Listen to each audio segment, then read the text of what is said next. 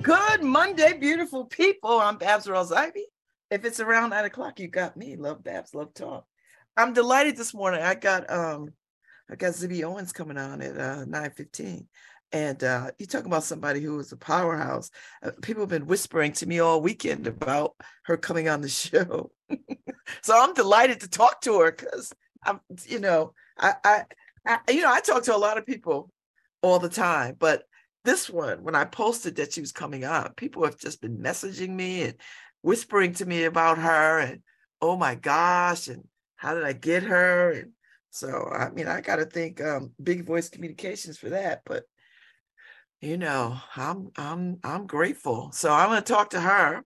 I enjoyed my conversation with Daryl Roth the other day, another powerhouse, and then and I get to talk to Camila Forbes in the next couple of days. So that'll round out this conversation that had happened at the Schwartzman Center around women producers.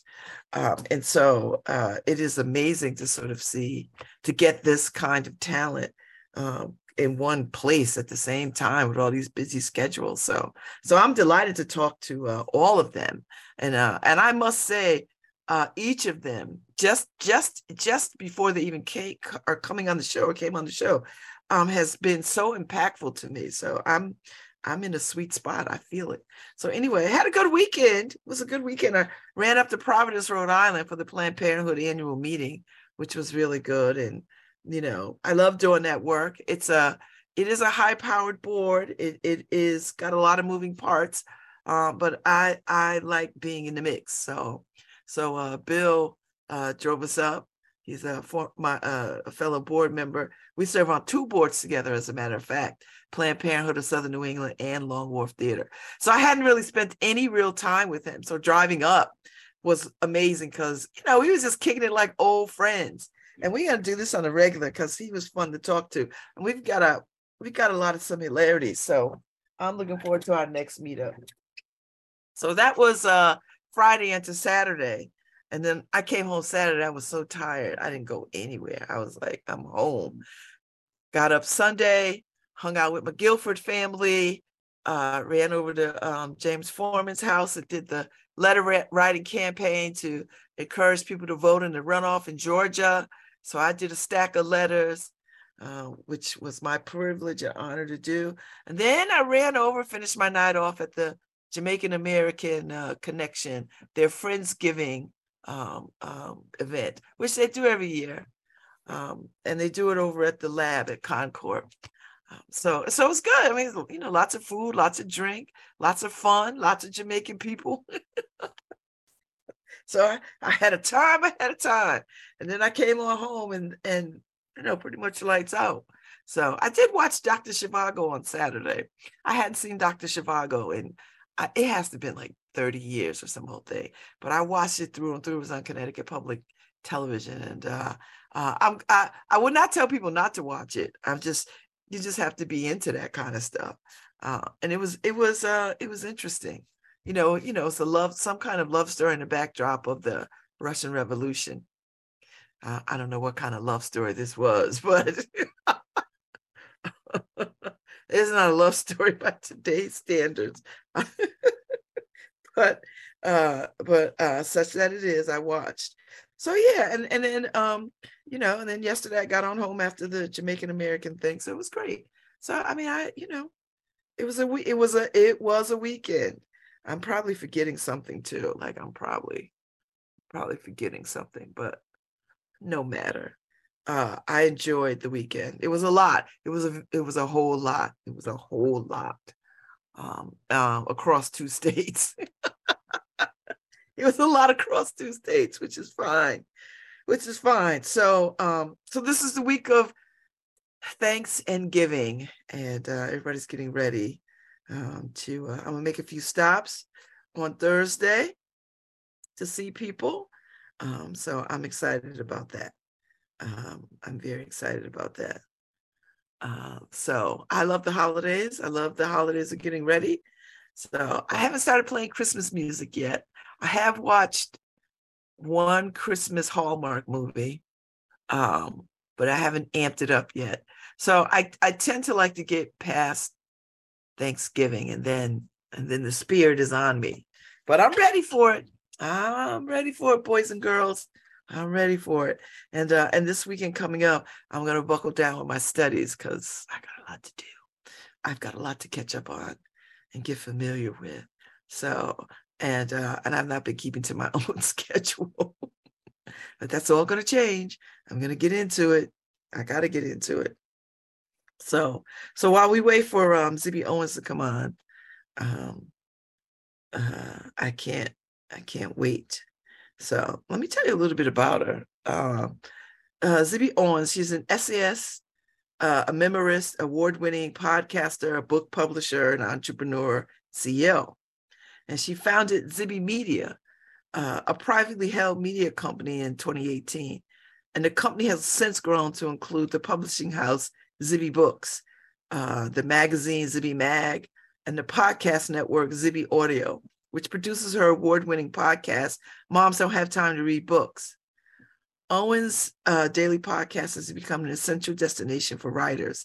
She has interviewed more than 1,200 authors on the show, and it recently surpassed 9 million downloads. I mean, she is really doing the damn thing. Her advocacy on behalf of writers and their work has earned her the moniker New York's most powerful book influencer by the New York Magazine.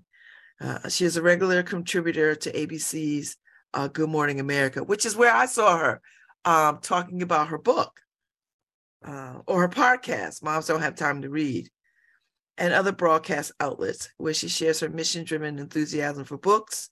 She's the author of the memoir Bookends, a memoir of love, loss, and literature, the children's book Princess Charming, and the editor of 2 anthologies on motherhood. She's a graduate of Yale University and Harvard Business School. She lives in New York with her husband and 4 kids. So we have that in common. We have 4 kids. I think she's considerably younger than I. So I'm looking forward to talking to her. So we'll see how it all goes. We'll see how it all goes. And I think Friday I had the Luke Brasi interview, the restaurant, which I thought I'm looking forward to. I'm gonna go have dinner. So, and I want to catch up with him. So I gotta go see him before he forgets about who I am. So that was with Chef Vincent Chirico. So I'm gonna go and talk to him about his new Mediterranean contemporary restaurant. Go eat there. I already talked to him on Friday, but I'm gonna go eat there.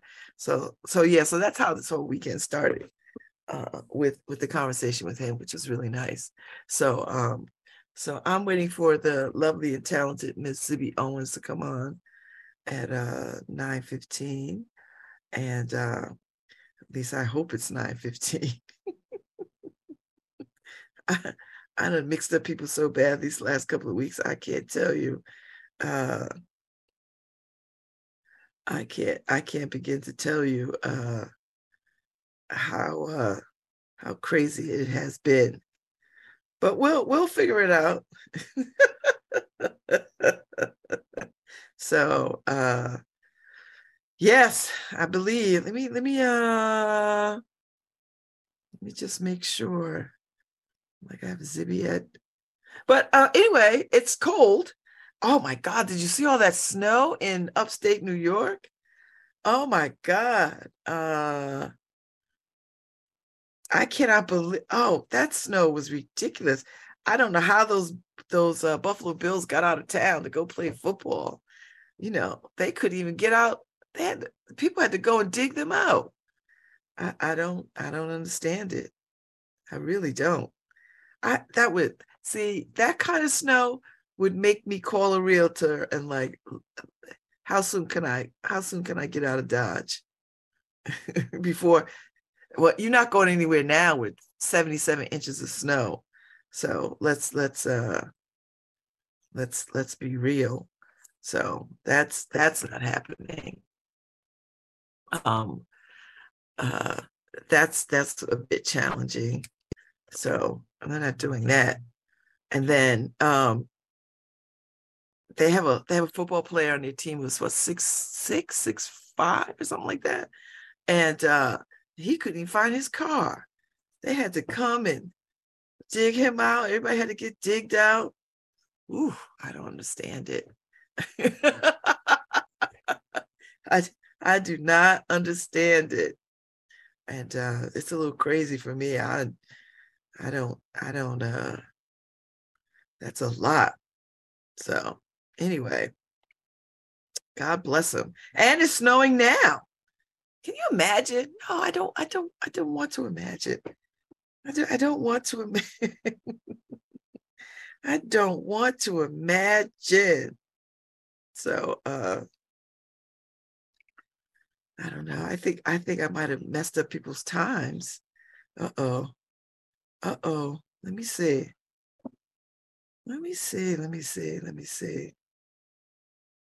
I think I should have double checked this, but I got so many people coming in and out that we'll see what's happening. Anyway, I'm glad y'all are with me this morning. It's Monday, and yeah, she's at 9:15. So, well, she'll jump in any minute now. Harry, is there anybody in our waiting room? Harry might be doing stuff. I just text him. No one's in there. And you have the co-host permission, so you'll be able to let them in. Oh, okay. All right. It's I'm glad you can't afford it either. I guess people talking about it. I know. It's like Grand Central Station over there. So you'll be able to let her in when she comes in. Okay. Well, you know what? Maybe she will, maybe she won't. We'll figure it out. Yeah. I found the confirmation. So I was like, yeah, it was 9:15. I'm happy to have it be 9:15. Yeah. Today's the 21st, 9:15. So she'll be on in a minute now. We'll see. We'll wait. Anyway, I already talked about that snow in upstate New York, which that cannot be the precursor to what might happen in Connecticut. Like, I'm not praying for none of that. I am not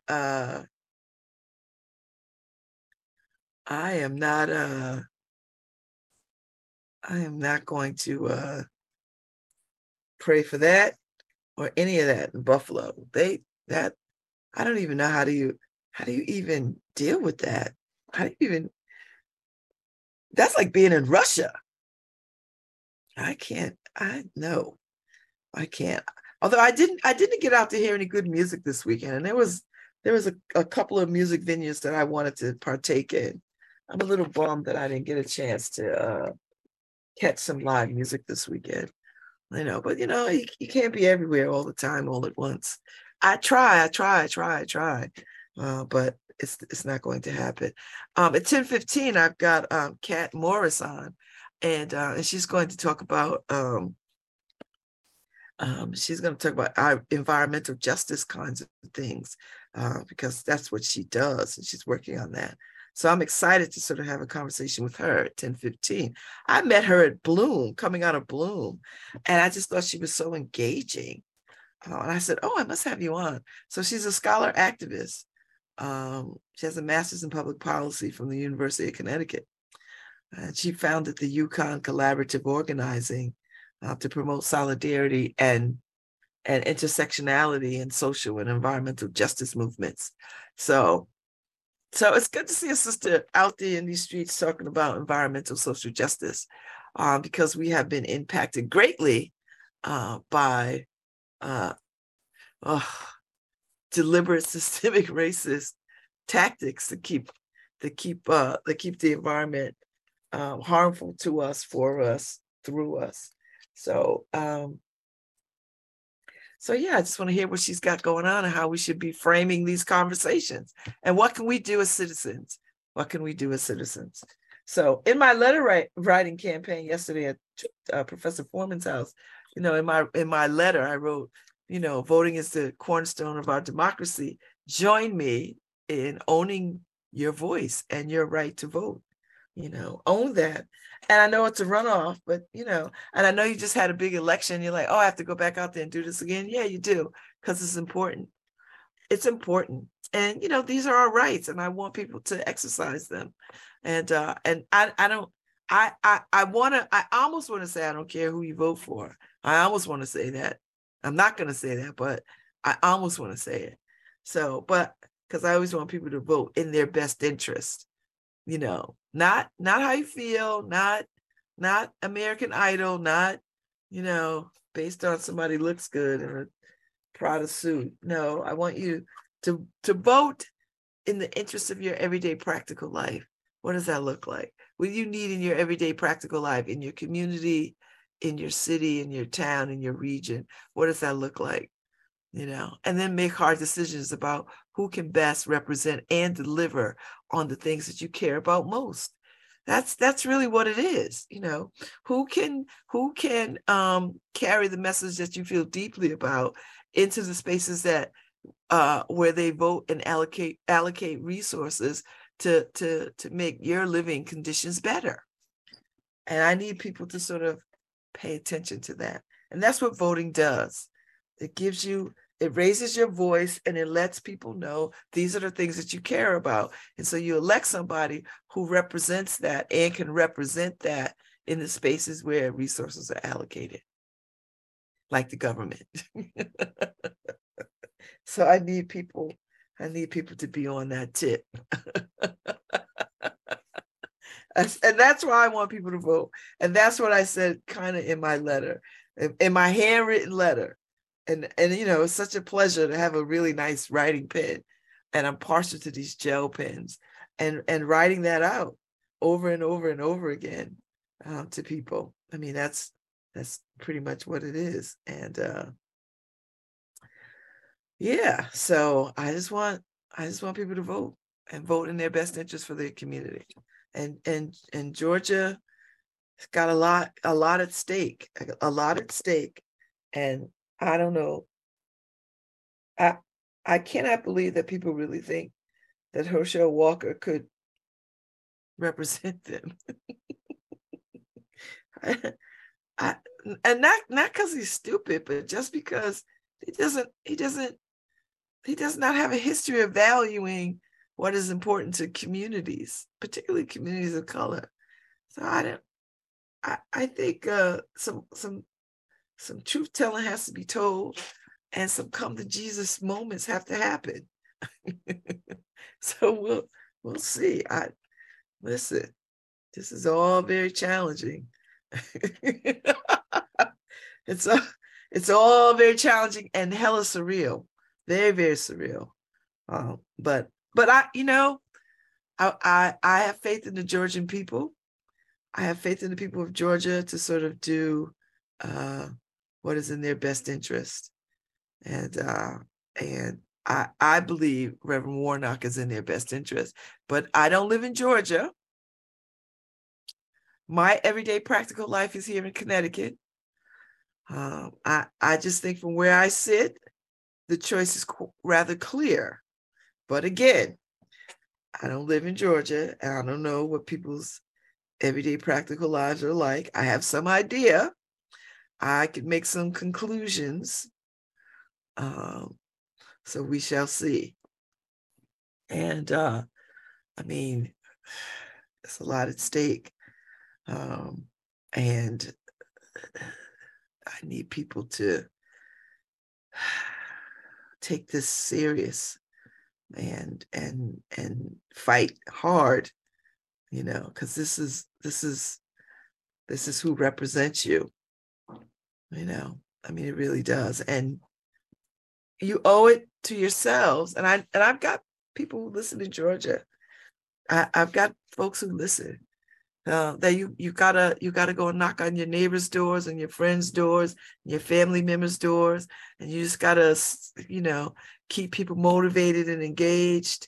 And you have to press upon them that this is important and life-changing, and that the nature of your communities depend on who you send back to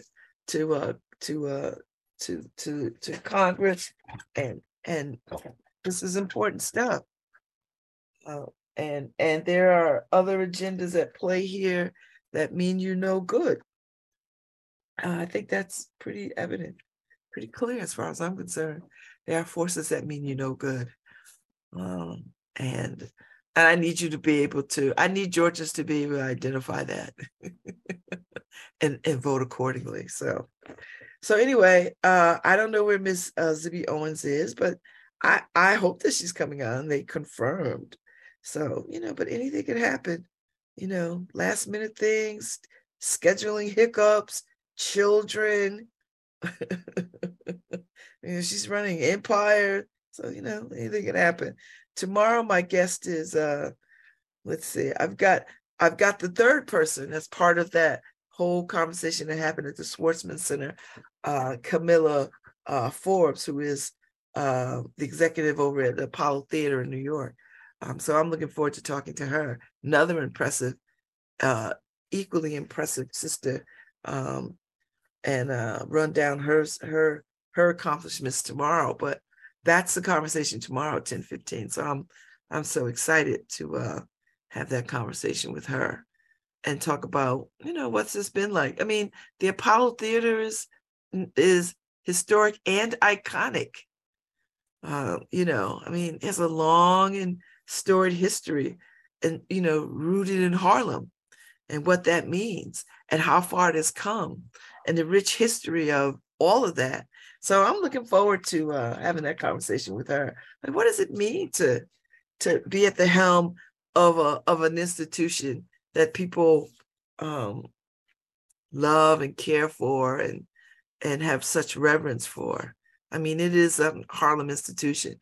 You just can't go to Harlem without saying the Apollo Theater, let alone not walking by it. Like, you can walk by it on your way to other things and other places. So, so it'd be nice to talk to her. And then I think I finished off the week with those young women who wrote the book on who wrote the book on gathering stories about women's periods, menstruation cycles. So I get to talk to Rachel Carter Nailbuff and her friend and schoolmate Sophia. I didn't get Sophia's last name, but Sophia. And they'll be on tomorrow, Wednesday. That's the last conversation I had before we break for Thanksgiving break. So it'll be lovely to talk to them because I'm excited about this book. I mean, these young women are talking about their periods and what that means, and such a quiet kept experience for so many women. And I'm so glad that I was so ready to be done with mine that I barely want to speak about it, only because it was, for the better part of my life, it was just never an easy time. It was just never an easy time. So it is a shared experience amongst women, lots of women, and people with reproductive systems. So I'm looking forward to that conversation. I want to hear, I was like, what caused her, motivated her to sort of compile all these conversations and essays and the like for this issue. Such a young woman. And what does she hopes to do beyond this? So I almost wish there was a book like this for me when I was coming up, because at least I would have had some awareness, some awareness, a better awareness. I was fully aware of what was happening to me, but I would have liked to have known about other women's stories about, how they managed and worked through their periods. So, and I think this is a conversation that men could be invited to too, right? Because I don't know any man who's not in a relationship to some person with a reproductive system, right? I don't, whether it's your mom or your sister or your cousin or your auntie, or, or the people you work with, or the lady that drives your bus, or, I mean, we're half the population. So you might want to, arm yourself with some education so that you too can understand what is happening at this particular time in people's lives. And yes, in people's lives. Because not much is ever talked about. It's always seems to be a quietly held experience. So anyway, that is Wednesday. And then Thursday, of course, is Thanksgiving. And I think I also heard tell that the Macy's parade is having, I think, an additional new float or two. So I don't know how cold it'll be to be down in New York, standing outside watching the parade. There have been years when it's been very, very warm. And then there's been days where it's been bitterly cold. So I think we're going to fall somewhere in the middle this year. Like, I think it'll be like, 50 degrees or so, somewhere around there, which isn't terrible. I mean, you need a coat, but it's not freezing. So we'll see what happens. We shall see what happens. But I know it's always a treat. And I know people who make it part of their family experience around the holidays to go into New York and to find a good place and to watch the parade. I like to watch it on television. That's my thing. I'm gonna watch it on television, preferably with maybe I'll get some hot cocoa, or I have great coffee, but maybe some hot cocoa with vegan marshmallows. So yeah, we'll see. I don't yeah, I might be able to do that. I might be able to pull that off. I got to pick up my pies. I ordered pies. So I'm picking up pies. I'm going to drop one at my girlfriend's house around the corner.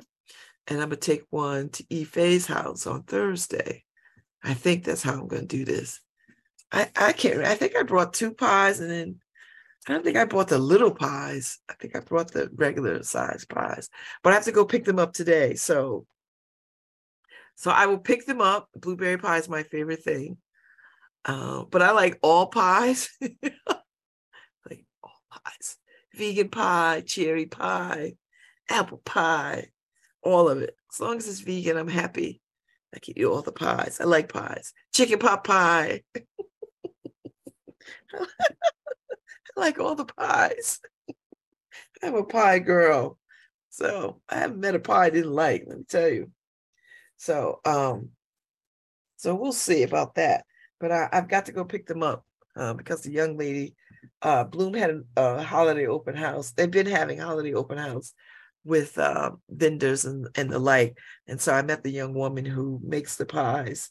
And I bought pie. I bought the small personal pies. And then I ordered my pies. So I'm excited to go and pick up my pies. I believe I have to pick them up today. So I'm going to do that, pick up my pies and pray that they get to the intended destinations and not just my tummy. I feel very Winnie the Pooh. Pies for my tummy. So we'll see.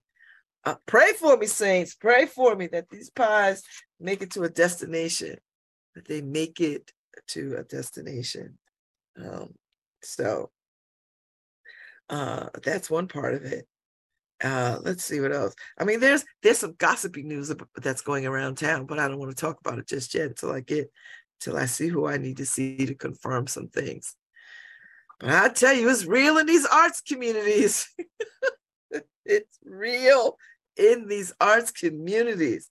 And I just got to figure out what is the truth of things. That's all.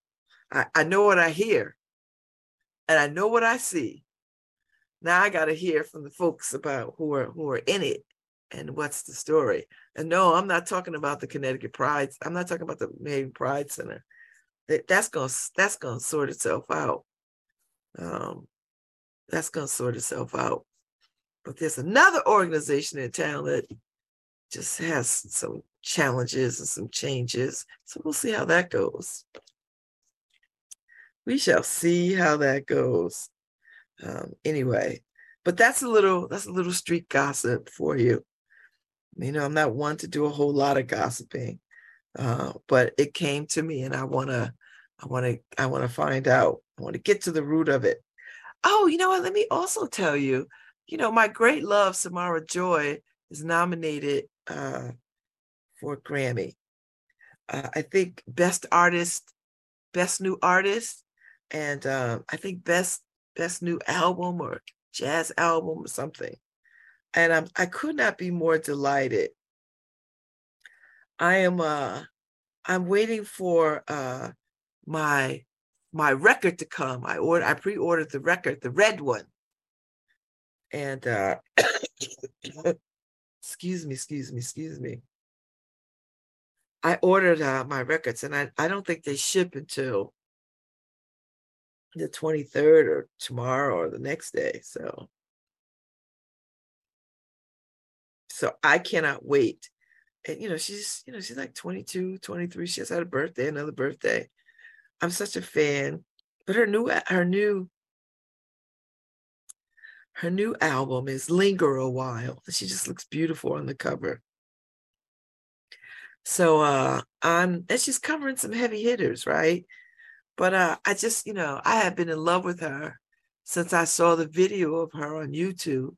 And then, we went and hunted her down and found her playing in New York. So we saw her in New York. And then we were with her on Martha's Vineyard and heard her swing on Martha's Vineyard. And then she's going to be at Lincoln Center on the 2nd. And I just want to, maybe not, I don't know where she's going to be. Oh no, the Big Band Holiday and Lincoln Center Orchestra. Oh, this is where they're all going. So I got to see when they're going to be like back in. Oh, so December 14th.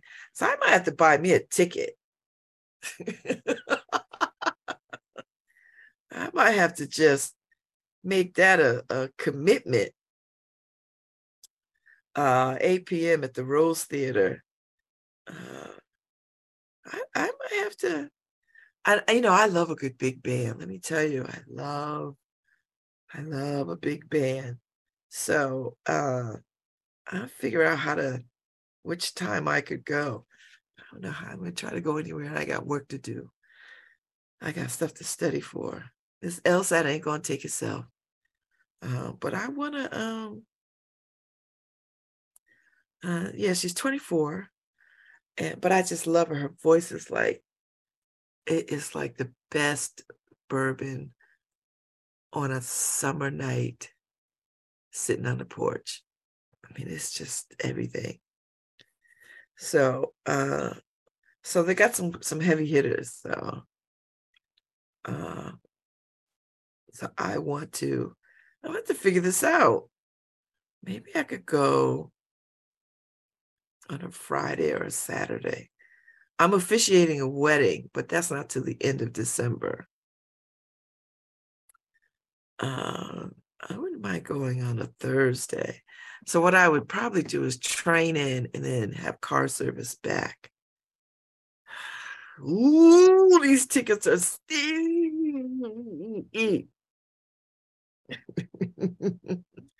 Ooh-wee. But you know what? I would go because I would sit right there in that doggone orchestra. Because she is amazing. And I'd go by myself too if nobody wanted to spend that kind of money. That'd be an expensive little treat. Holiday prices. Oh, Ife, you're not at school. You play hooky already. So yeah, these holiday prices. But I wish we could have went and saw her at at the Blue Note or wherever the hell she was just recently. So Ife is holding it down in these education streets. She is, I think she's like permanent sub or something.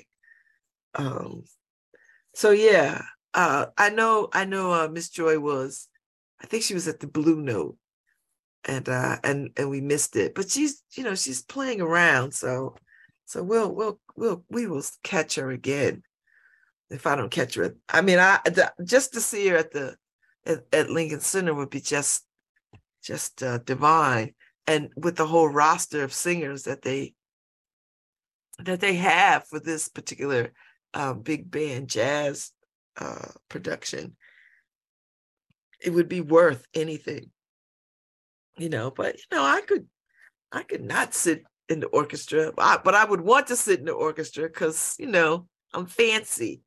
But I could take a cheaper seat and sit my little butt up in the balconies and hear the music from way on high. I could do that, but we'll see. I've got, I don't know why I think I got all this time to do all these things. What did they call me? One of these people that's works from a place of abundance. I'm one of these people. I just think we could do, when people say, "Oh, I just believe we could do anything." I just hands down, I just think people could do anything. You just have to say, "This is what I'm gonna do," and then just go do it. I don't care what it is. Now, you may not be at the top of your field because that means a level of dedication, but it doesn't mean you can't try. Like, I may want to learn how to play the cello. Am I going to ever play the cello good enough to be in somebody's symphony? No. And that's not the goal. I don't need that. But what I can do is learn to play. See what I'm saying? So, I might take a ballet class. I'm never gonna, I have no desire to dance the Nutcracker, but I would like to get back into a little ballet. See what I'm saying? So you could do anything. Like, we could do anything. We could just do anything. I just don't think, I just believe that. I believe you could just do anything. And then once you say that, the world, the universe lines up for you. I believe that. I believe it. Now, there are some dire things in the world that kind of magical thinking might seem far-fetched. Might. But I do believe that that collectively and individually, we can make magical things happen. I mean, we've shown that we could do it. It has been done. We just have to sort of stay in that mindset of we can do anything. Anything can be done. Anything. And like Alice Walker says, anything we love can be saved at the same time. So I'm of that thinking. So, well, I'm not sure Mississippi Owens is coming on today. So I hope all is well. But I did hear from her camp that they were, that they had it and they were committed to it. And this is what they wanted to do. So, but listen, I cannot take issue or be upset in this game because I know from my own personal experiences how things happen and outside of your control. If you have kids and you're running stuff, I mean, I just know. Like, I just can't do it. I can't be in 2-3 places at once. I understand. Listen, I tell people all the time, because people always ask me, "Oh, how do you do it? How do you do it?" I do it because, one, I love doing this. 2, talking it, I think, is a real skill set that I possess. And 3, I don't think people not showing up is personal to me. I don't think like, "Oh, I hate her, I'm not going on her show." No, I don't think that at all. I think things come up for people. This is a complicated time of day. This is first thing in the morning. And this is work time for people. This is all kinds of things, times for people. I get it. That's why I sort of love the Zoom concept so much, because it does remove a barrier of place, right? That you can be anywhere and log in. You could be anywhere. So I love that Zoom allows us, or any of these platforms of this kind of medium, allows us to remove the barriers. I mean, I don't get me wrong. I love being in person with people. I do, but I like even better removing the barriers for place for people, because I think that it just gives me a better conversation when I'm having people come in on their own terms from wherever they are to spend 45 minutes with me. Do you know what I mean? And they're not checking their clock for the parking or worried about getting a damn ticket, which reminds me, I have a ticket I have to take care of. I'm gonna do it. I'm gonna handle it today when I get over to the inner city. I was gonna try to run downtown and park, but that's his own nightmare. So I'll just pay the $3 fee or whatever the hell it is. So it's like paying. It is just like a tank, a gallon of gas. That's how I'm gonna chalk it up. It's gonna be a gallon of gas. I'll pay the fee. Because so we really could have done word on the street this morning, although it's a bit cold. So it's a bit cold. So Paul will be out there tomorrow, those scouring people, running up on people. That's the word on the street. So 70s. I love it though. I love it. I love it. I love it. I love it. So yeah. So maybe I get to reschedule Zibby Owens or not. We'll see. I hold out hope. If not, I got Miss Camila Forbes on tomorrow from the Apollo Theater, and I'm excited to talk to her. So yeah. So listen, it's a week of talking, people. We're getting ready for the holiday. In this season of Thanksgiving, listen, I'm grateful. What are you thankful for? Who's thankful? Family, friends. I'm so thankful for my friends. So thankful for my family. Happy birthday to my nephew, Trent. He turns 20 today. It's just flew by so quickly. One day I'm talking to my sister on the phone, talking about, oh yeah, I'm about to go into labor. I said, what? And then the next thing she calls me, I was like, where are you? She's like, I'm in the hospital. What happened? Oh, he's here. The baby is here. He's here. Wait, what? Yes. So my sister had a whole birth plan. And I wish my mother was alive, because she would have enjoyed this whole craziness of my sister having a baby. So she gets into the hospital, and she says to them, I'm scheduled for an epidural, blah blah blah blah blah, and they were like, Mrs. Gwatney, that baby is right here.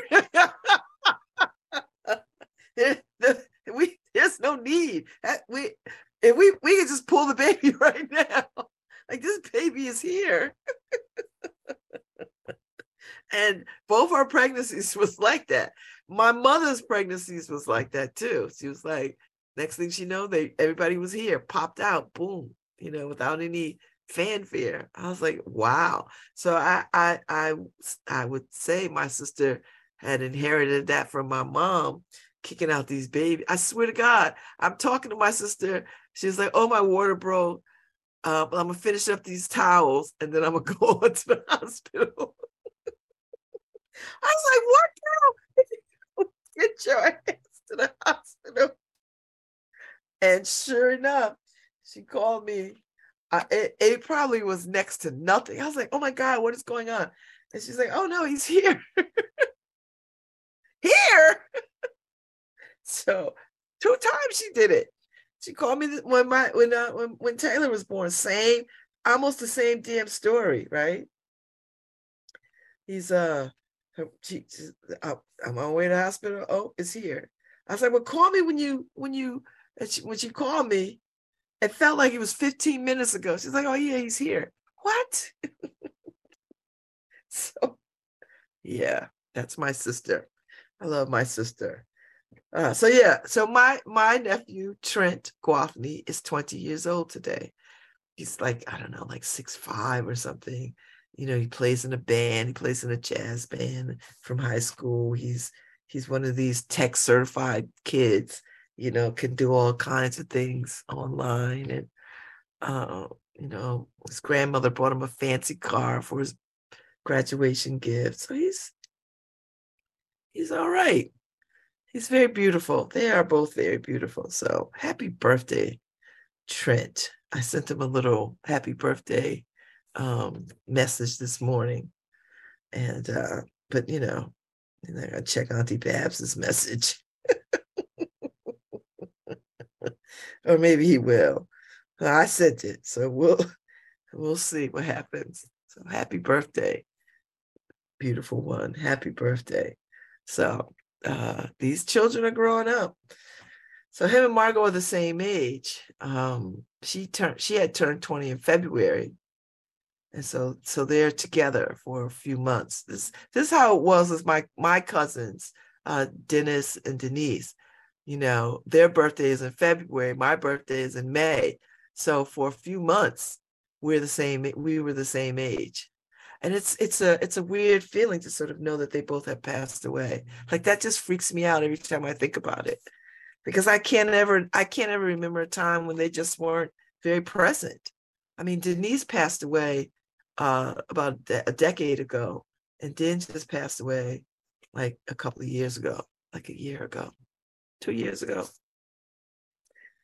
in the middle of the pandemic. And so it's just weird that they're not here. Although I feel their presence. Like I don't feel like they're some way far away. I feel them. And I think because we were so close as children, that has stayed with me. So anyway, I say all that to say Margot and Trent are 20 together right now, and then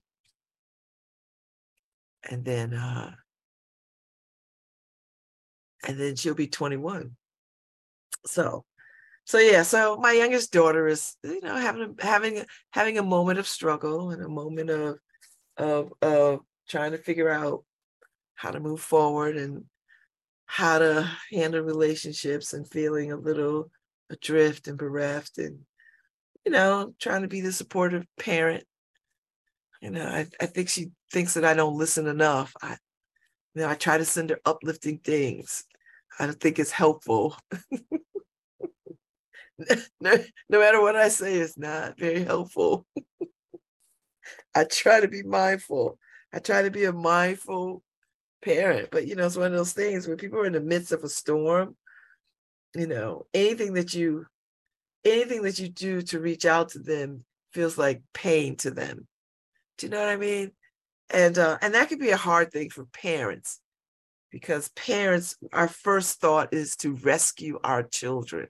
That is our first foremost thought. What can I do to take away their pain? What can I do to ease their burden? What can I do to help them on this journey?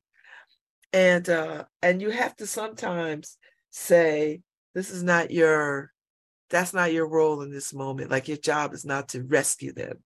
Do you know what I mean? Like, sometimes your job is to just be supportive, or sometimes your job is, if they need a couple of dollars, you give it to them. Or sometimes your job is, just let them know that you're around and you care and love them. That's the role. I mean, that's just what it is.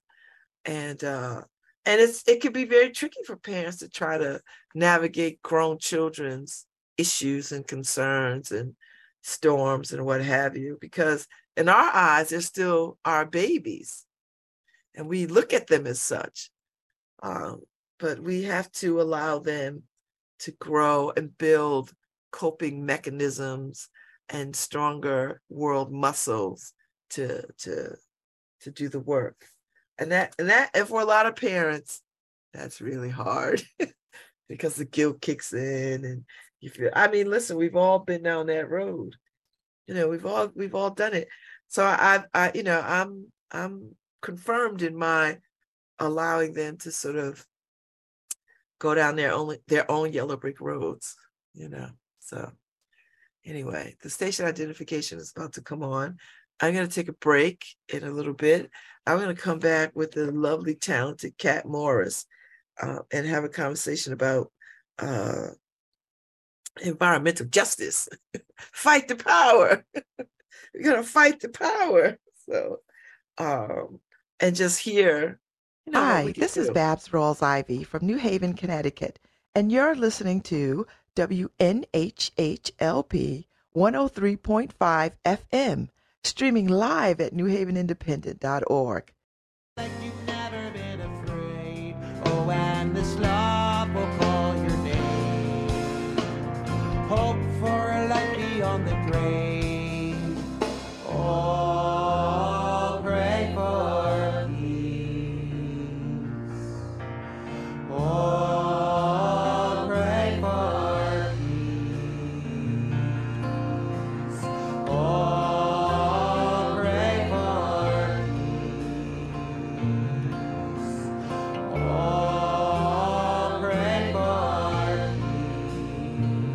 peace. Love a stranger as much as your own. Help a brother when he can't stand up alone. Surround yourself with the ones who love light. Spread your joy like a sparrow in flight. Don't let the weight of this world, don't let it get you, don't let it get you. Forgive like you've never been hurt, and peace will find you, yes, peace will find you. Love like you've never been afraid, oh, and this love will call your name. Hope for a light beyond the grave. Oh, pray for peace. Oh, pray for peace. Oh, pray for peace. Oh, pray for peace. Don't let the weight of this world, don't let it get you, don't let it get you. Forgive like you've never been hurt, and peace will find you, yes, peace will find you. Love like you've never been afraid, oh, and this love will call your name. Hope for a light beyond the grave. Oh, pray for peace.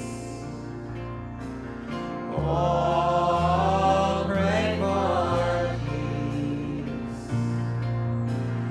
Oh, pray for peace. Oh, pray for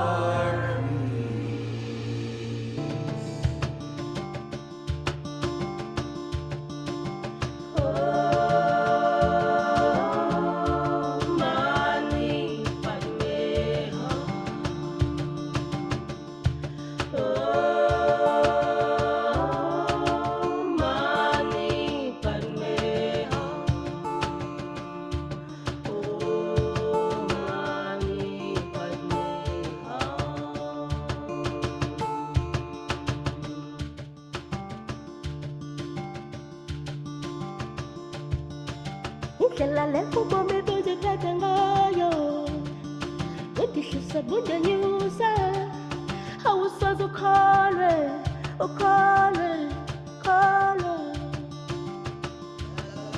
zange nabazali bam bazibone nazinzingo uthanda wisho wasingoni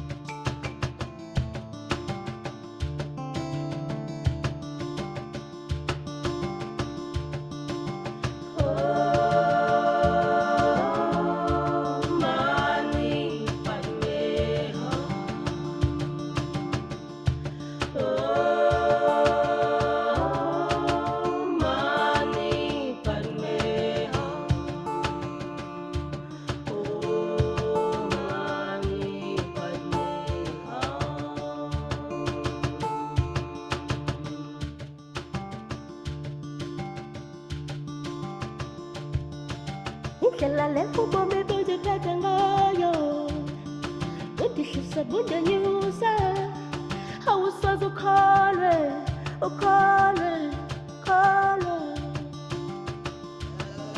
zange nabazali bam bazibone nazinzingo uthanda wimso wasingoni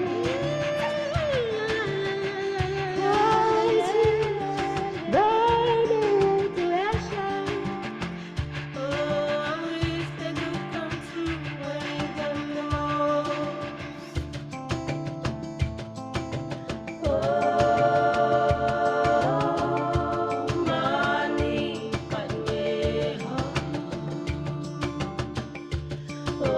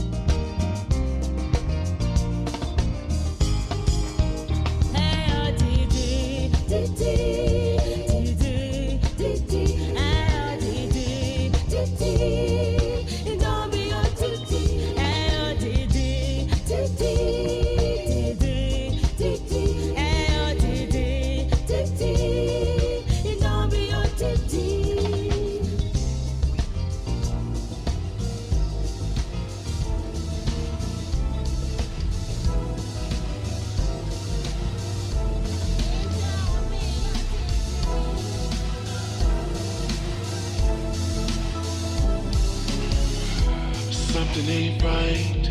I feel like you've been taunting me, eager to fight, hoping someday I will leave, forgetting that you gave up so naturally. You must have forgot, you X'd me out entirely. Childish games, you just can't accept the truth. To make it worse, you were playing victim to insecure, surviving with a broken heart. And now I'm sure that you were broken from the start. I seek companionship, but you just seek the tone. I speak intelligence, but you just seek the know. Sometimes I feel like I'm just here to fill a void. You say you want the man, but really it's a boy. Negative much, wondering why I disappear. Nagging so much, drying out my atmosphere. I don't understand how you could be so bored. I do it all. You can't cook or clean or do a chore. And I'm so done with all your games and crime and grit. And this is so dumb, it couldn't be more opposite. Now that you're gone, scouting for a man to do all that you can't, but he will see you're useless too. I seek companionship, but you just seek the tone. I speak intelligence, but you just seek the know. Sometimes I feel like I'm just here just to fill a void. You say you want a man, but really it's a boy. I seek companionship, but you just seek the tone. I speak intelligence, but you just seek the know.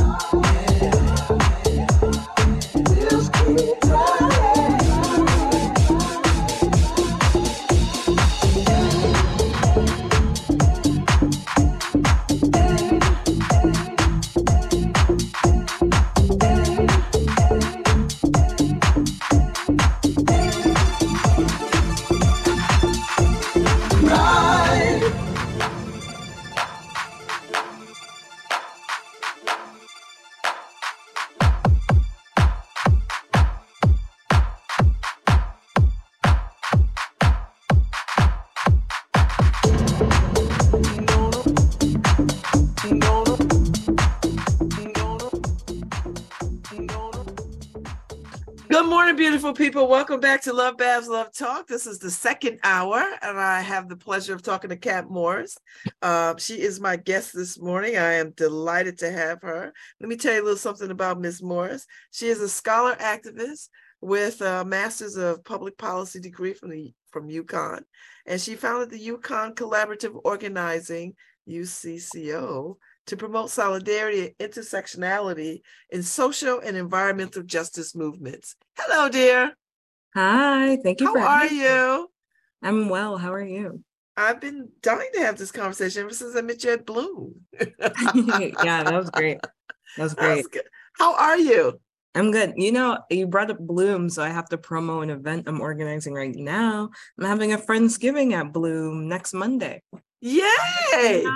Come get some vegan food and some wine and good vibes. It'll be a great time. Okay, girl, I might have to show up for that. It was good. Yeah. I definitely have to show up for that. All right, so tell me about the intersectionality of social justice and environmental issues. Where should we be positioning ourselves? Well, there are so many ways that folks can position themselves. When I talk about organizing and kind of showing up in the world with respect to intersectional environmental justice, I like to use the acronym LOVE. This is my TED Talk, but so it stands for, so LOVE, it's L means to listen to learn. O is to organize with an open mind. V is to value a variety of perspectives. And E is to engage everyone in every way possible. And, you know, in doing that, you're allowing yourself to have an open mind, take an active interest in how other people engage with the world so that can inform the work that you do. Because it recognizes that you need collective genius in order to solve the world problems that we have. And that doesn't necessarily, you know, have to be, oh, I need to solve every single problem in the world, me as an individual. But, you know, say there's something going on in your community. It would help you to talk to other people in your community to figure that out. So that's just like one frame of thought. But also like for you, you know, I'm sure you learn something every time you have a different guest on. And from that collective knowledge, you can kind of shift the culture in a different way or kind of even just change your everyday life. And I try to shift the culture of organizing in that way and different levels. So that's my initial thought. But I can be more explanatory about the concept of intersectionality if you'd like. I think that's a good one. So when did you know that this was your calling? When did you know that this was the road that you wanted to go down? That's a big question. I'm still in the space of trying to figure out my calling in terms of what it looks like professionally, because I think I learned at a really, really young age that I'm very outspoken. So advocacy in some sense, is kind of built into my personality, built into how I show up. You know, when I was really young, my aunt, people used to call me Mouth because I always had something to say. And I was like, okay. I was like, all right, right? Or I was like constantly getting in trouble for being in grown folks' business. You know what I mean? And it's just like, because for me, like, you know, the classic adult answer, I would always say, why this, why that? And they'll be like, because I said so. And I'm like, that's not going to work for me. Like, I need you to justify this. And this is me at like 5, right? And so to some extent, of course, like my personality made this work like fitting for me. But how exactly I want to show up, I'm not entirely sure yet. I've worked for great nonprofits like Health Equity Solutions. I've worked for federal EPA. I've worked for academic research oriented institutes that are also doing environmental research and environmental justice work. I've worked for state government. I'm still trying to figure out how exactly I want to show up. But what I do know is that I love talking to people. I love organizing events. I love raising awareness. I love connecting with people and the planet, right? So tell me about that. Tell me about this walk to environmental issues, because it sounds like the skill sets you have are transferable. So you could pick any entity and do well, I think. But tell me about the environmental piece that has engaged you. Yeah. When I was really, really young, I have always been really into trees. The more I reflect on it, the more I see it. I've been climbing trees since I was a child. You know, my parents are Jamaican immigrants. They came over here, so we would spend time in Jamaica in the summers. We go there for a couple of months, and it would just feel so great to just be surrounded. Any yardies listening, my mom from Westmoreland, and it's just Baka Bush. It's just the trees, like that's it. You know what I mean? That's where all the farmers live. And so, you know, that felt so good. And when I go back, like that feels so perfect.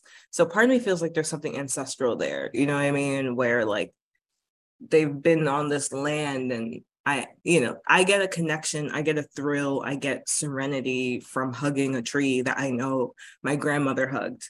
Like that kind of just feels different. It hits different, you know?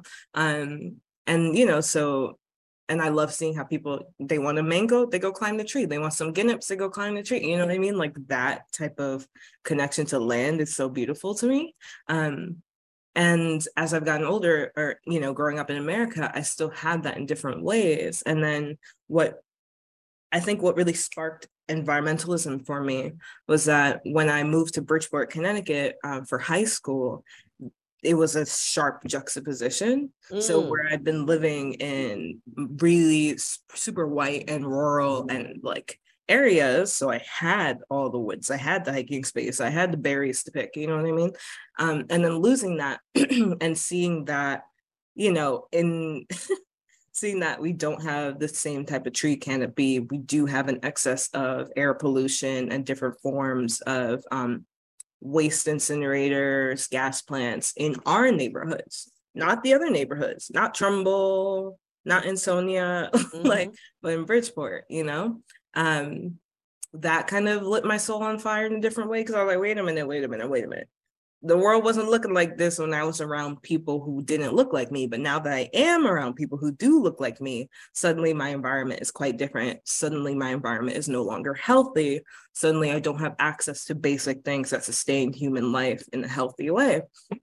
And really, I think it is the fact that I've lived both, I've experienced both. So in those predominantly white areas, I was constantly inundated with like interpersonal racism, but not systemic racism, you know what I mean?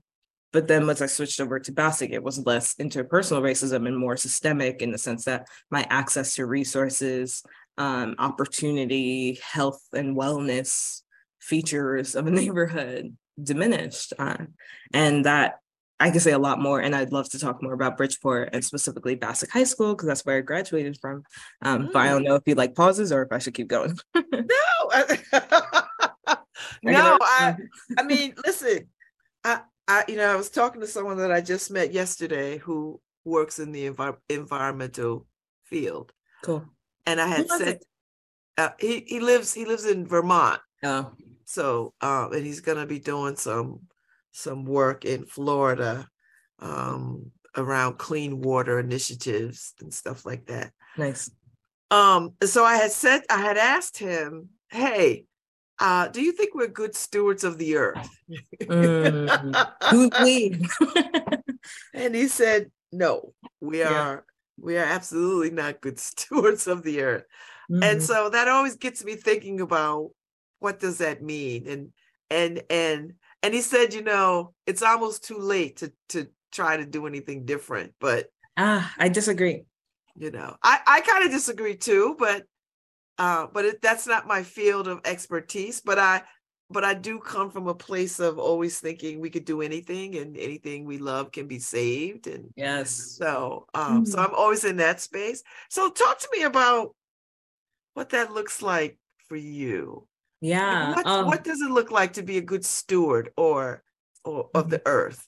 Yeah. So I agree so I understand your friend's sentiments, because the phrase do or die. Yes. Kind of where we're at right now in the climate space. So it's really easy, though, if you live in that space, in that sentiment, it's really easy to feel like, well, there's nothing we can do. It is what it is, yada, yada, But I think like when you lose hope and lose faith like that, that's when the decline can get sharper, because now no one wants to do anything. Everyone's jaded. So I try to operate from the space of love and radical love. And for me, that entails responsibility, but it also fosters connection and community. And so I think that's the first step. Like, you need to have a sense of connection to be a good steward of the land. I kind of, I just described the fact that I do have a really strong connection to nature that, someone who might have grown up in a city might not have, because they might not have access to parks and lands and stuff like that. They might not even have trees in their backyard or on their street. So it starts with the connection, but then that moves into responsibility. Like, when you think of anyone you're deeply connected with, you want to protect them, you want to care for them, you want to nourish them. you want people who are harming them to be held accountable, right? And so right now we are those people. We need to be held accountable for the way that we're harming the environment. And that looks like being really intentional and being really, really intentional and aware, but making the right decisions, because we don't really have time to waste anymore. And we don't have time to be like, oh, I don't know, we used to do that in the past and it was okay. It wasn't okay, hence why we have a problem now. And so a really specific example right now is I'm spending a lot of time advocating for Bassick High School, which is my alma mater. That's where I graduated from, in Bridgeport, Connecticut. And I'm advocating it for it because they currently, Bridgeport's old. Listen, the old school is dingy. They need a new one. I'll be honest, it was messed up when I was there, It's like 100 years old now. And so they want to build a new one, but they considered rebuilding it where it currently stands. They considered rebuilding it a little bit down the street, but now they want to build it in the south end of Bridgeport next to right off the coast of the Long Island Sound, right next to Seaside Park. And they demolished an old UB building to kind of put it there next to the field, kind of off of 115 Broad Street in Lafayette. The issue with that is that it's in a FEMA designated flood zone. So yes, so like a FEMA designated special hazard area flood zone, right? So it is particularly susceptible to flooding. That same area has a lot of CSO issues or combined sewer overflow issues. So you don't even need a Hurricane Sandy for sewage overflows to happen, because that's how, the infrastructure is not good. And on top of that, it's next to two deep EJ designated affecting facilities. So as per DEEP and the DPH, there are two major facilities that cause a lot of air pollution, making that area an environmental justice community, making that area a climate vulnerable community. And those are two gas plants. So the PSEG gas plant, this is right where where the coal plant just got shut down? It's right there. It's right there. This is a 10-minute walk. This is a visual. You can see it. You know what I mean? And the coal plant just shut down last year, but the gas plant is like newer. So that's gonna go for how. So they want to build a high school there? Yeah, exactly. You heard the question mark at the end of your sentence? Exactly. Not only is there two gas plants right there, there's also two hydrogen plants, and people are like, oh, but hydrogen is less bad, blah, blah, blah. It still runs on fossil fuels, still bad for the environment, still bad for people's health. And yeah, and an incinerator not too far away, you know what I mean? Less walking distance, but definitely all of these things are breathing distance. And it's like, why would you want to build a high school there? And on top of that, they didn't do the proper environmental impact assessments that a city is supposed to do and that a state is supposed to do. So we don't even know how much this is going to impact Seaside Park, which is also right there, how much it's going to impact the Long Island Sound. So I'm sure your friend who's riled up about water quality would be quite upset about this because it is a problem and it could facilitate increased runoff into the Sound and stormwater pollution there. It's going to increase more pollution into the park, and a whole slew of other variables that we can't account for, again, because those assessments weren't done. And there's been no public comment. So the residents who are going to be affected, who live in the area, the students, the teachers, the staff who work at Bassick, none of them have been able to weigh in on this and say, hey, maybe not, right? So for me, it's like, how do I raise awareness? I've been going hard on social media, but also trying to, get people to a public hearing that's today at 6:30 p.m. in Bridgeport at City Hall, but also, gonna keep organizing after today because it's just a jump off. It's not like the last opportunity. So do you feel like, Catherine, that people are listening to this and thinking that this might not be a good idea? Like, what are you hearing on the streets from people and parents and other stakeholders? I mean, teachers cannot be happy about this either. Dude, a lot of them don't even know. So the residents of the area, because they see the construction site, mind you, this is not set in stone. They haven't broken ground. They demolished the building, but they are not have the final approval to start building the school, which is also why I feel a sense of urgency. But teachers didn't know, because I've been reaching out to teachers, I've been reaching out to teachers representatives, and they're like, whoa, this is the first time we're hearing this. The Board of Ed, this is the first time they're hearing of this. Students, this is the first time they're hearing of this. It's insane. And that's a part of the environmental injustice issue. If you don't have a public hearing, if you don't tell anyone anything, they can't say anything until it's too late. You know what I mean? That's a classic tactic. Keep people out of the loop.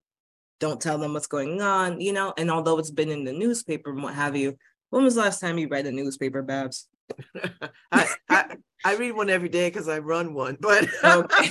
Yeah, you read yours, you know what I mean? So just like that's not community engagement, you know? If they really wanted communities, they would have had school assembly at Bassick talking about this. You know what I mean? It would have been that simple. So there's a whole lot of environmental racism going on. And it's like, again, the main tactic is like people are left in the dark until it's too late. And so for me, I'm like, whoa, but it's not too late. So I'm trying to shine a light on this as much as possible. And when people do hear about it, they're all appalled in the same way you were. They're kind of like, what? Like they're trying to do what, where? And those are my sentiments exactly. Wow. So do you have a team of people? Is it just you? Is there a crew? What's happening? Yeah, squad. Yeah, because there's always other people. Maisa Tisdale, who runs the Freeman Center, the Marian Eliza Freeman Center, she's been doing this largely by herself since February. So I hopped on then, and now I'm like, okay, let's get back to it. And I have folks who are helping me in and out, but in terms of people who are like largely committed to it, it's mostly like me and Maisa, but we're getting other people on board for sure. That's a big part of the organizing that I'm doing right now. There are a lot of organizations, Save the Sound, they're highly on board. They're like, whoa, let's not do this. Sierra Club is not into it, you know.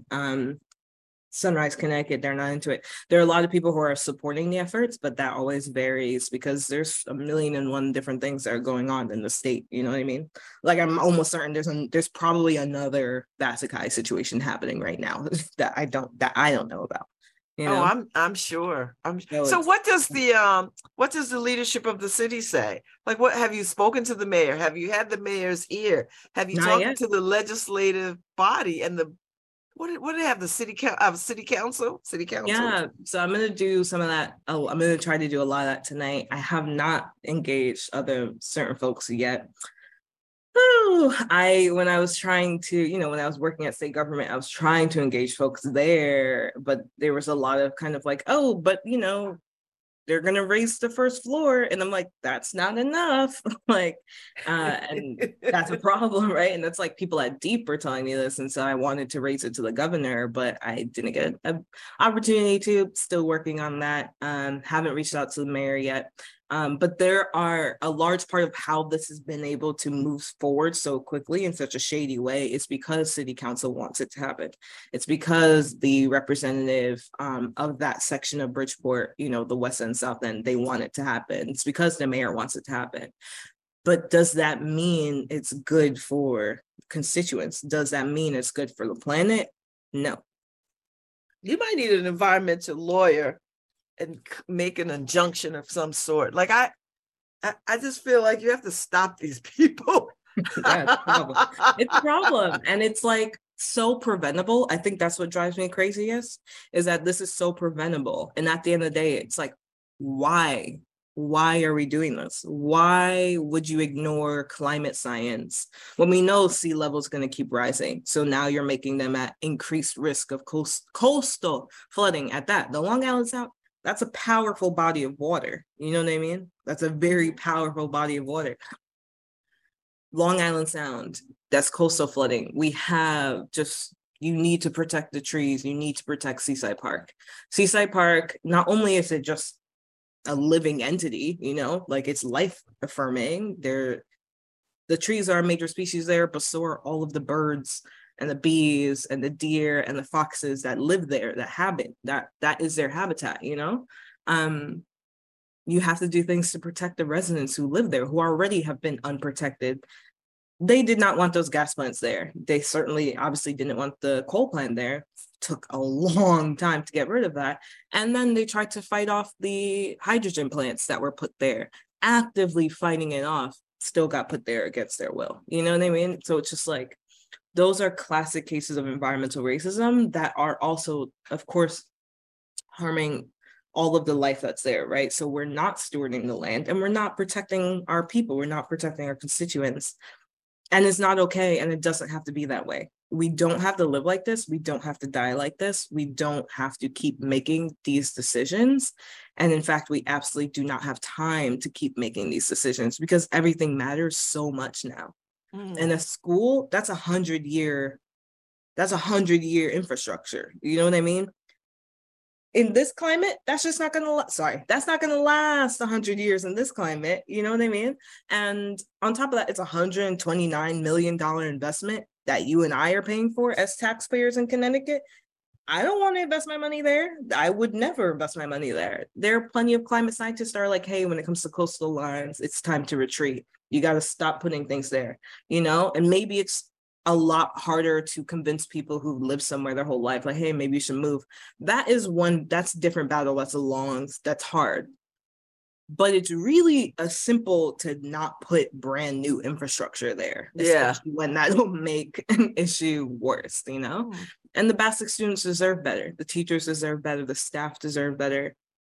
It's just not a good idea, plain and simple. It's just not a good idea. It's an objectively bad idea. And so I'm going to do what I can. I was a 2016 salutatorian. First is the worst, second is the best. And so for me, I'm like, this also, you know, it's personal. So listen, it sounds like you've hit the ground running, and that you are operating from a place of urgency. Yeah. And it doesn't sound like they've made hardcore decisions yet, but I dare say they probably were trying to just move this through without anybody noticing.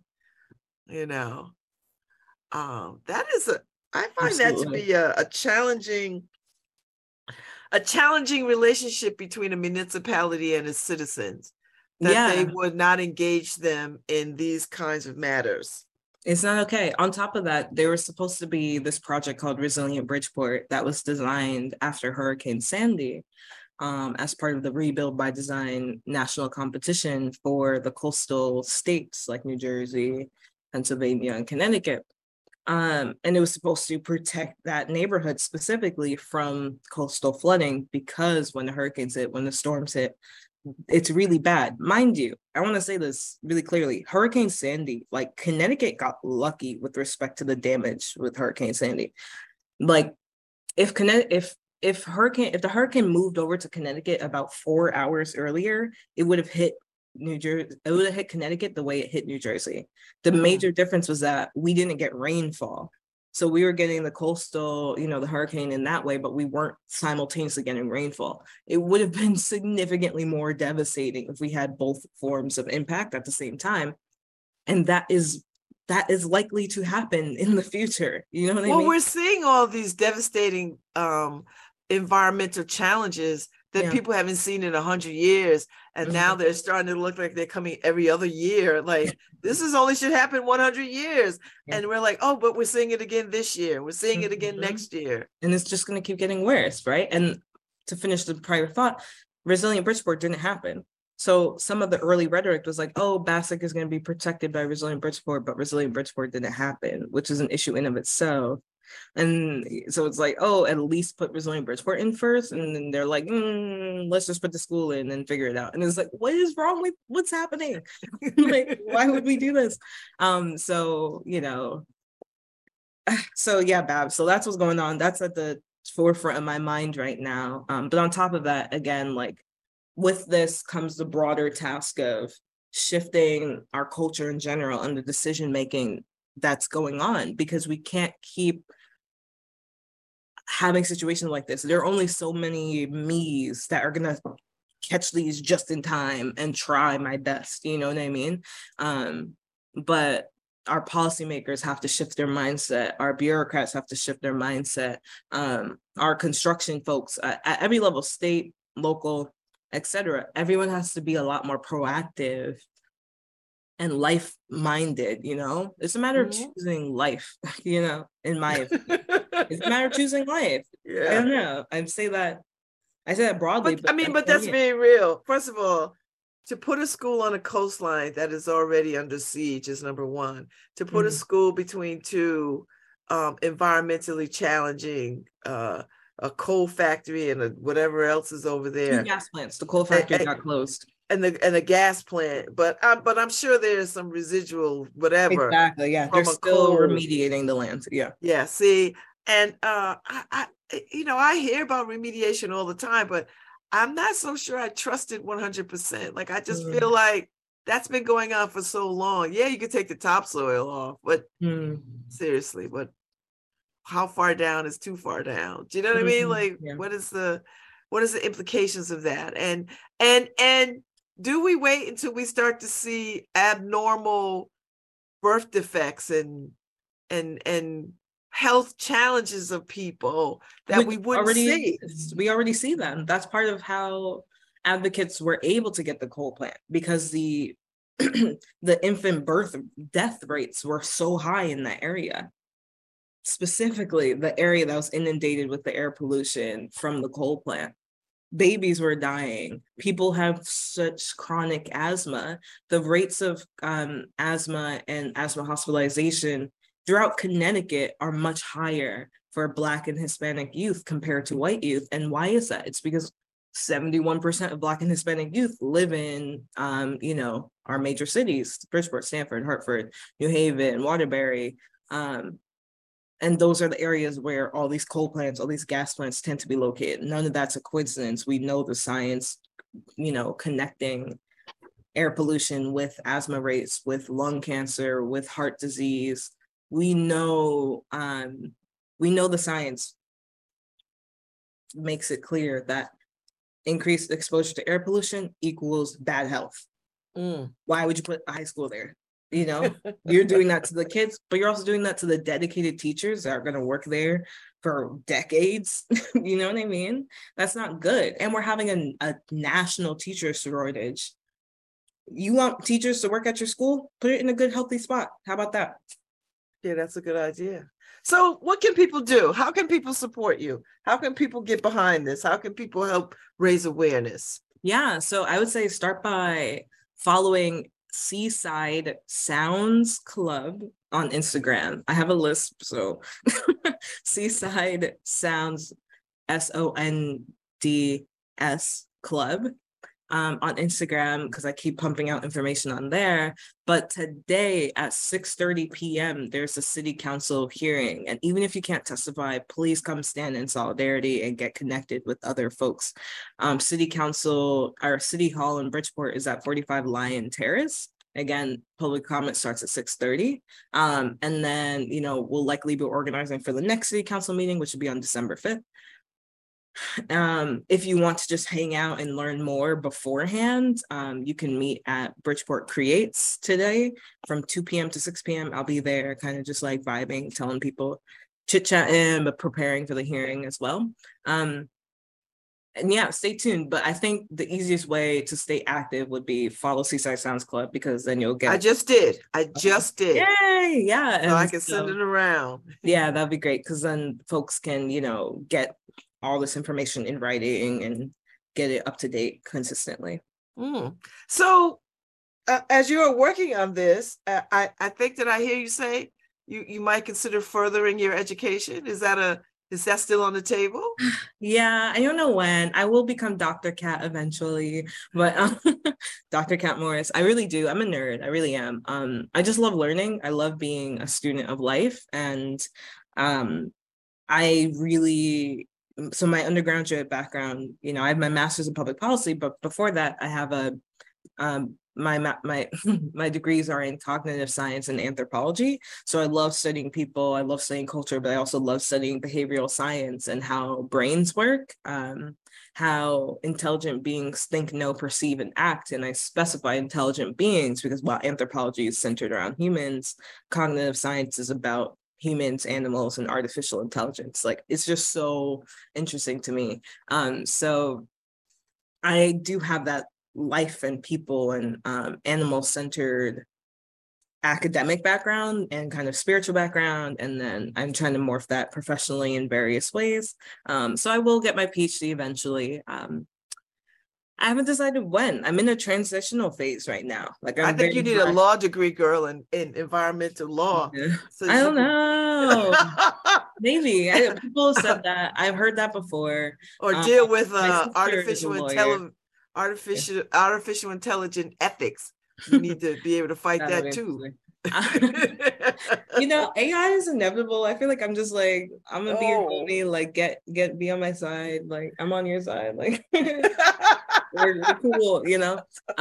Yeah, there are just so many ways to show up in the world. I'm trying to figure it out because at the end of the day, I'm a creative and I love connecting. So it's just like how I do that. I speak on podcasts and panels all the time. I could start a podcast. Would you listen to my podcast if I started? I absolutely would. Oh, okay. That's a I good one. absolutely would. People keep telling me to start one, but I don't know.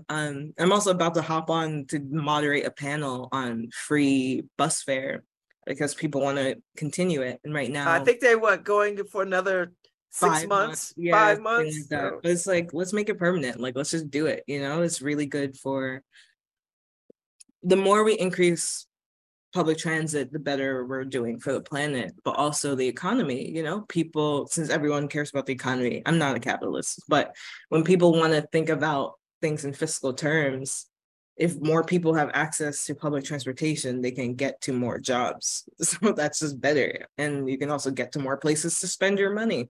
So it's just like, I think the future in a brighter future in Connecticut entails a lot more public transportation, and free fare, I think, is just a great route to get there. So anyway, I'm moderating a panel. I guess I have to be neutral, but we'll see. Yeah. I so appreciate your time this morning. You must come Yeah. back. I want to Thank know what you. happens after the fact. I want to know what happens after I'll you keep you have these posted. hearings. Keep me posted. I will. Okay, yeah. Follow Seaside Sounds Club, save Bassick High. Let's do it. I Have a got great you. day. and I'm gonna try to pop by Bloom on Monday to see you do your thing. Yes. Monday the 28th, 5 to 9 p.m. This is open to the community. Bloom, you already know Bloom is just gorgeous. It's Yes, just it gorgeous. is. You know we're gonna have that bonfire popping. So my friend, she's a farmer and the chef. She's vegan, she's Haitian. She's gorgeous, and it's gonna be a great time. So we're gonna have Okay. delicious food. All And right, it'll be a good I'm time. coming. I'm coming. Yay! All right. Well, thank you, Miss Morris. This was lovely. Good luck tonight, Thank you. and keep me posted. Will do. Bye. All right. Bye-bye. Thank you. All right, Harry Jones, it is time for us to leave. I'm sorry Zibby Owens wasn't with us this morning, but I'm in communication with the peoples and they'll get back to me with another date for her. But tomorrow I have Camila Forbes, who was part of that sportsman conversation.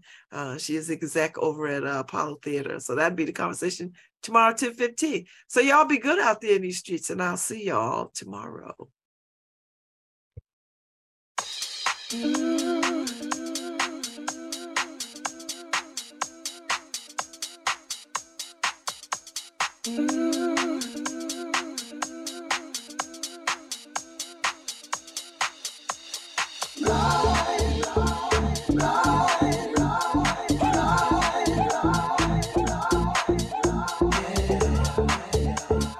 We'll keep